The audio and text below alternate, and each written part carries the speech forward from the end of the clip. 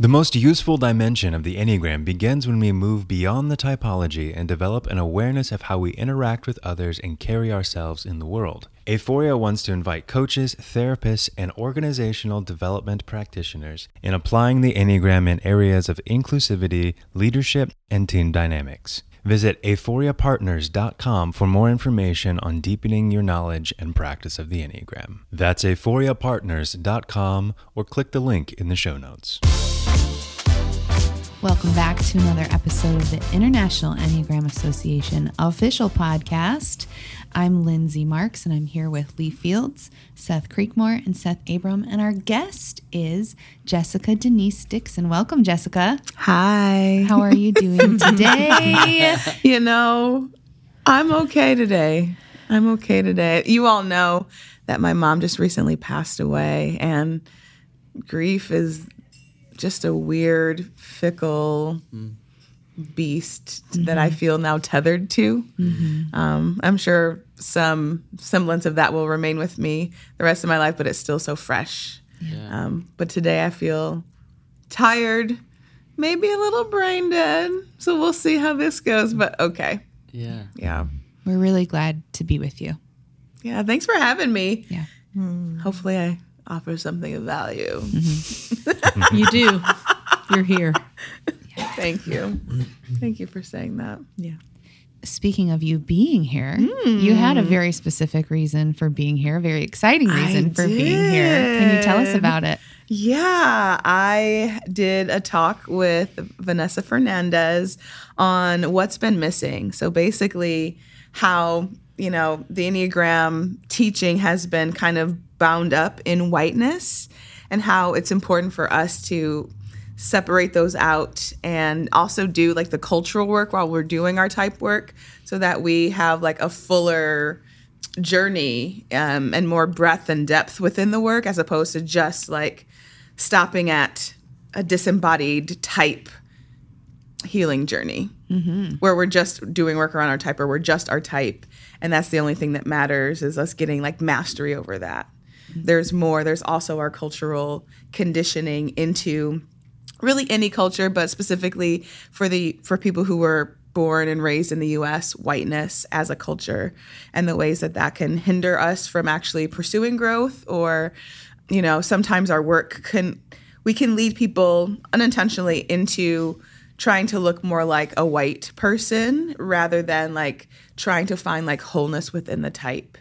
And some of our descriptions can be not helpful if you are a person of color or you have a marginalized identity that doesn't necessarily fit in with whatever teacher's description of the type is. So we kind of just dove into that. Yeah. It was lovely. It was really beautiful. It was a good talk. If I do say so myself. Yeah. And should. How did you feel like people received it? Oh my gosh. What was your there was a lot of good affirmation. I actually spoke to someone later at our conference party, and she told me that she already had a place to apply what I spoke about that morning. In a session where she saw some of the characteristics of whiteness playing out, and she was able to actually call it out and speak to it like during that time. Wow. And I'm like, that's incredible. Wow. Like that kind of immediate application, everyone's taking notes, and we're going to go home and hopefully review them, but probably not, and, it's really quite incredible to hear in real time that people are like applying it. It's really incredible. Yeah. Yeah. What's an example, maybe that you used in your session of whiteness and type or something like that we often get wrong? Well, one of the things, and I'll speak for myself as an Enneagram 8, I always like to use myself as an example because it feels truer than like people who use like everyone else as examples. I'm like, but you're not embodying that. You don't live that in the same way. But one of the characteristics of whiteness that I spoke about was power hoarding, and power hoarding as this offshoot or result of scarcity, that there's not enough. So, there's not enough power, resources, money.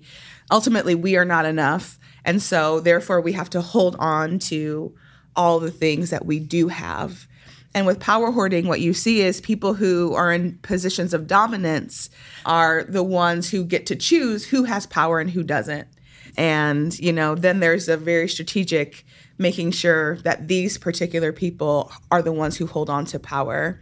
And how for, the type 8 that's very focused on power dynamics, how maybe power over isn't the only actual form of power, but it is our cultural norm for power. So power over is that when you read, examples or descriptions of the 8, they'll talk about like being like dominating and that kind of thing. And maybe that actually comes from this power over way of being that is coercive, that manipulates to get what it wants, that is dominating, that takes no prisoners. But there's also power with, which is more of a collective form of power, that says like we all have our own power that we gather together to then uplift a community and uplift the world. There's also like power too, which is like generative, creative power. And so what does it look like in a culture that might not have power over as the most dominant form of power? What might an 8 look like in those places where they're not necessarily going to be like dominating in the same way, where we think like CEO takeovers, when you think of like hostile takeover, that's what you think, that's kind of like the quintessential stereotype for the 8. But in another culture that doesn't have the same ideas and ideals about power, the 8's going to look so different. So then our work becomes to simplify the way that we teach, and teaching the centers of intelligence, their emotional habits and their focus of attention, the core aspects of the type, which are the core motivations, the fear and desire, and then the reactivity, the passion, fixation, and defense. And if we get down to that, then it gives us space to say, oh, this is one expression of this, is this power over dominant power. Another form might actually be this, they have the power too. They are creators in the world. When I think of 8s, I think of divine mother energy, like birthing worlds, the bigness of that, the power of that. And it's never always felt like only the domineering, the big guy, it never felt right to me, First off, you said you might be coming here brain dead. I would say your brain is rather alive. You just needed to talk about something you're passionate about. Come on. I do have a question for you, though, because you said because we tend to be so bound up in, I love that language, in whiteness. Because of that fact, how can one practice discernment between whiteness and type? Yeah, that is where the actual work lives. And I think that there's not necessarily an easy answer. I had a student and I was his supervisor, and we were looking at Enneagram type, and he was like, how do I tell the difference between my culture and my type? Because I know that my culture says this about me, and this is how I show up in the world. The way that my culture tells me to show up is how I show up, but there's also this other part of me that feels like it could be part of me, and I don't know what's what. And my answer was, why does it matter? And of course, it can matter. But I think that when we start to see that there's like these things that are interconnected, it's like it's a both and rather than an either or. Like we don't have to like parse out exactly to get down to the nitty gritty. We can say, oh, this has been, my ideas of power have been influenced by this. And my, this has then influenced how I then live, right? And so it's like both and always just like, I think like a melding of them rather than like we have to like pick out this part and pick out this part. Because one of the examples that I used yesterday was about, I call it productivity as identity.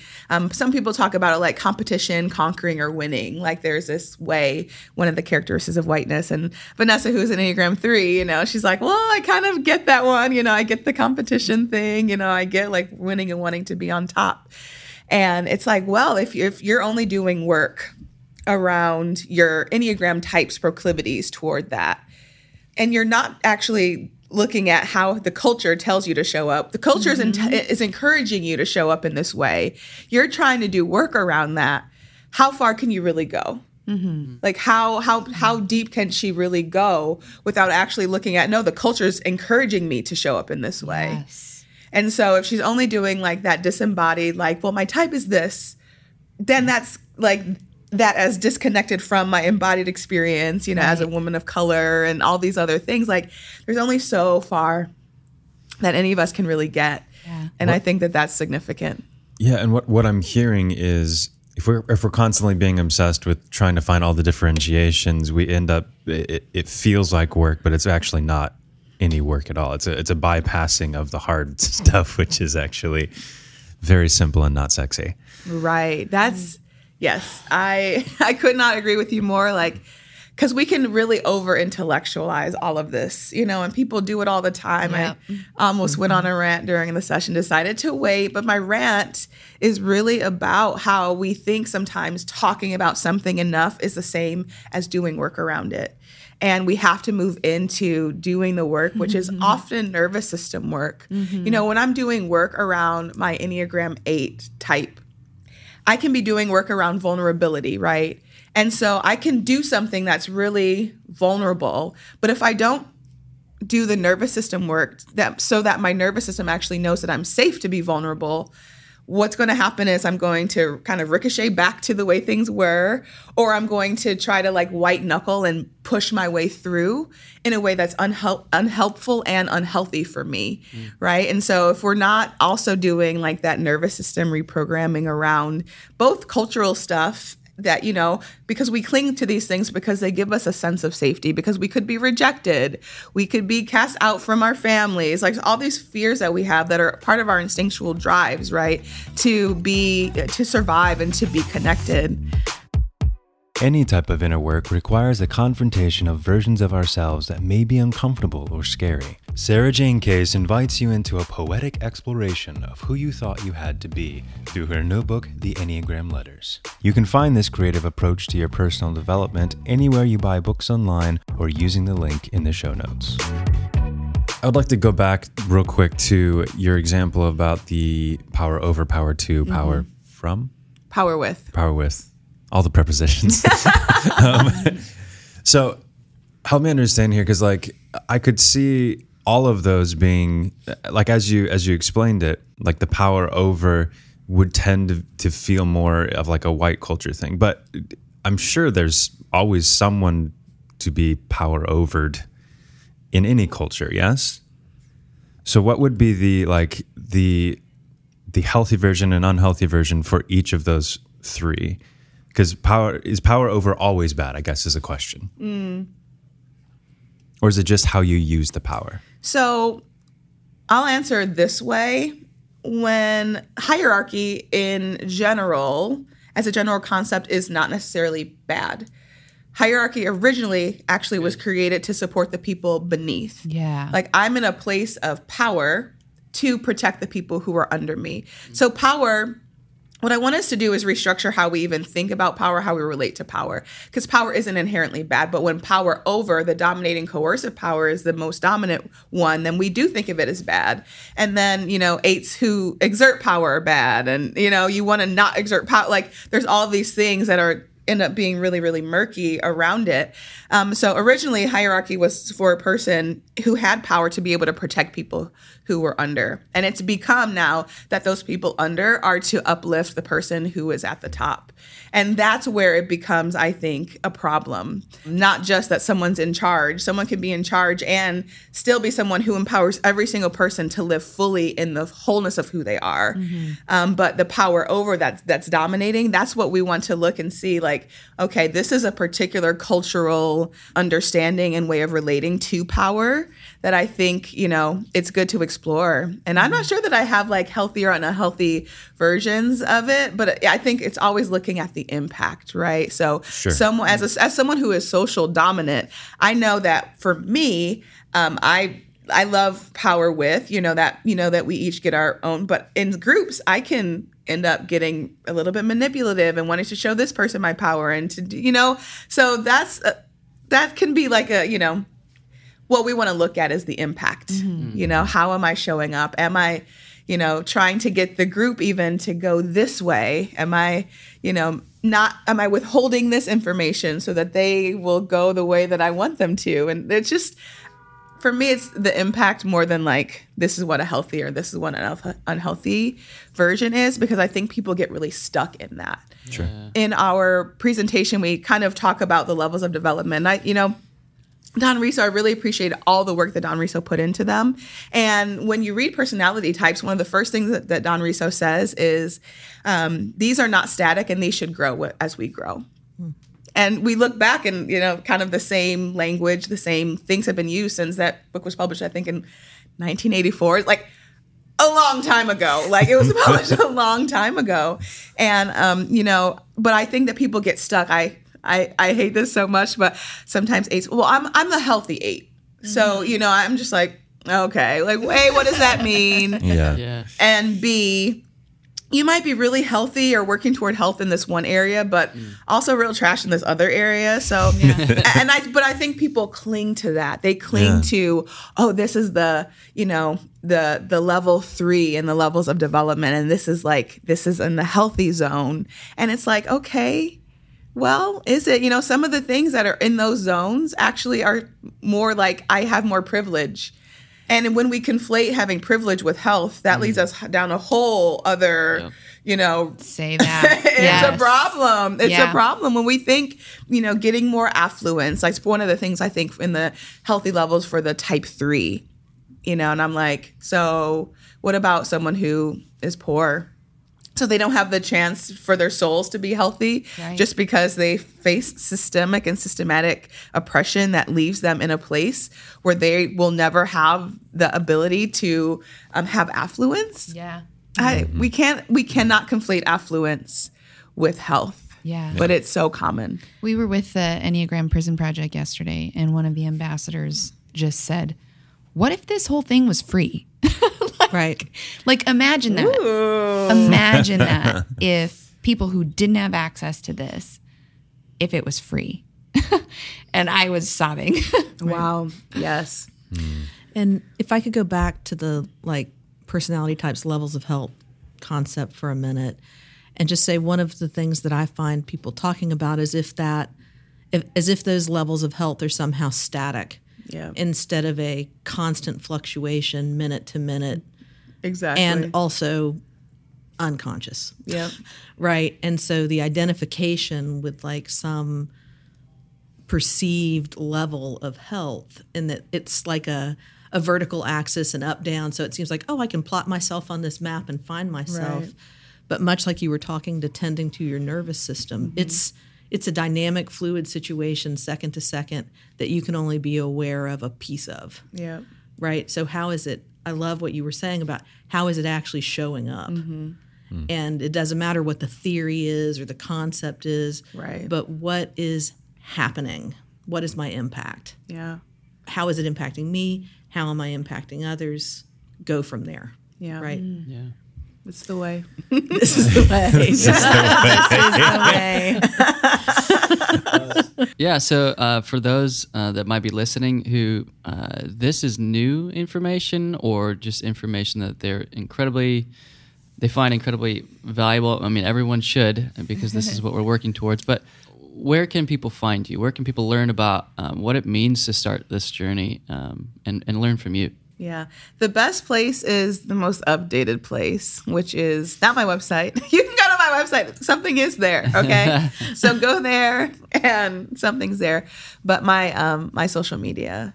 So on Instagram, Jessica D. Dickson, or Jessica D. Dickson Coaching, or the Anti-Racist Enneagram. You can find me any of those places, and I will be able to chat you up.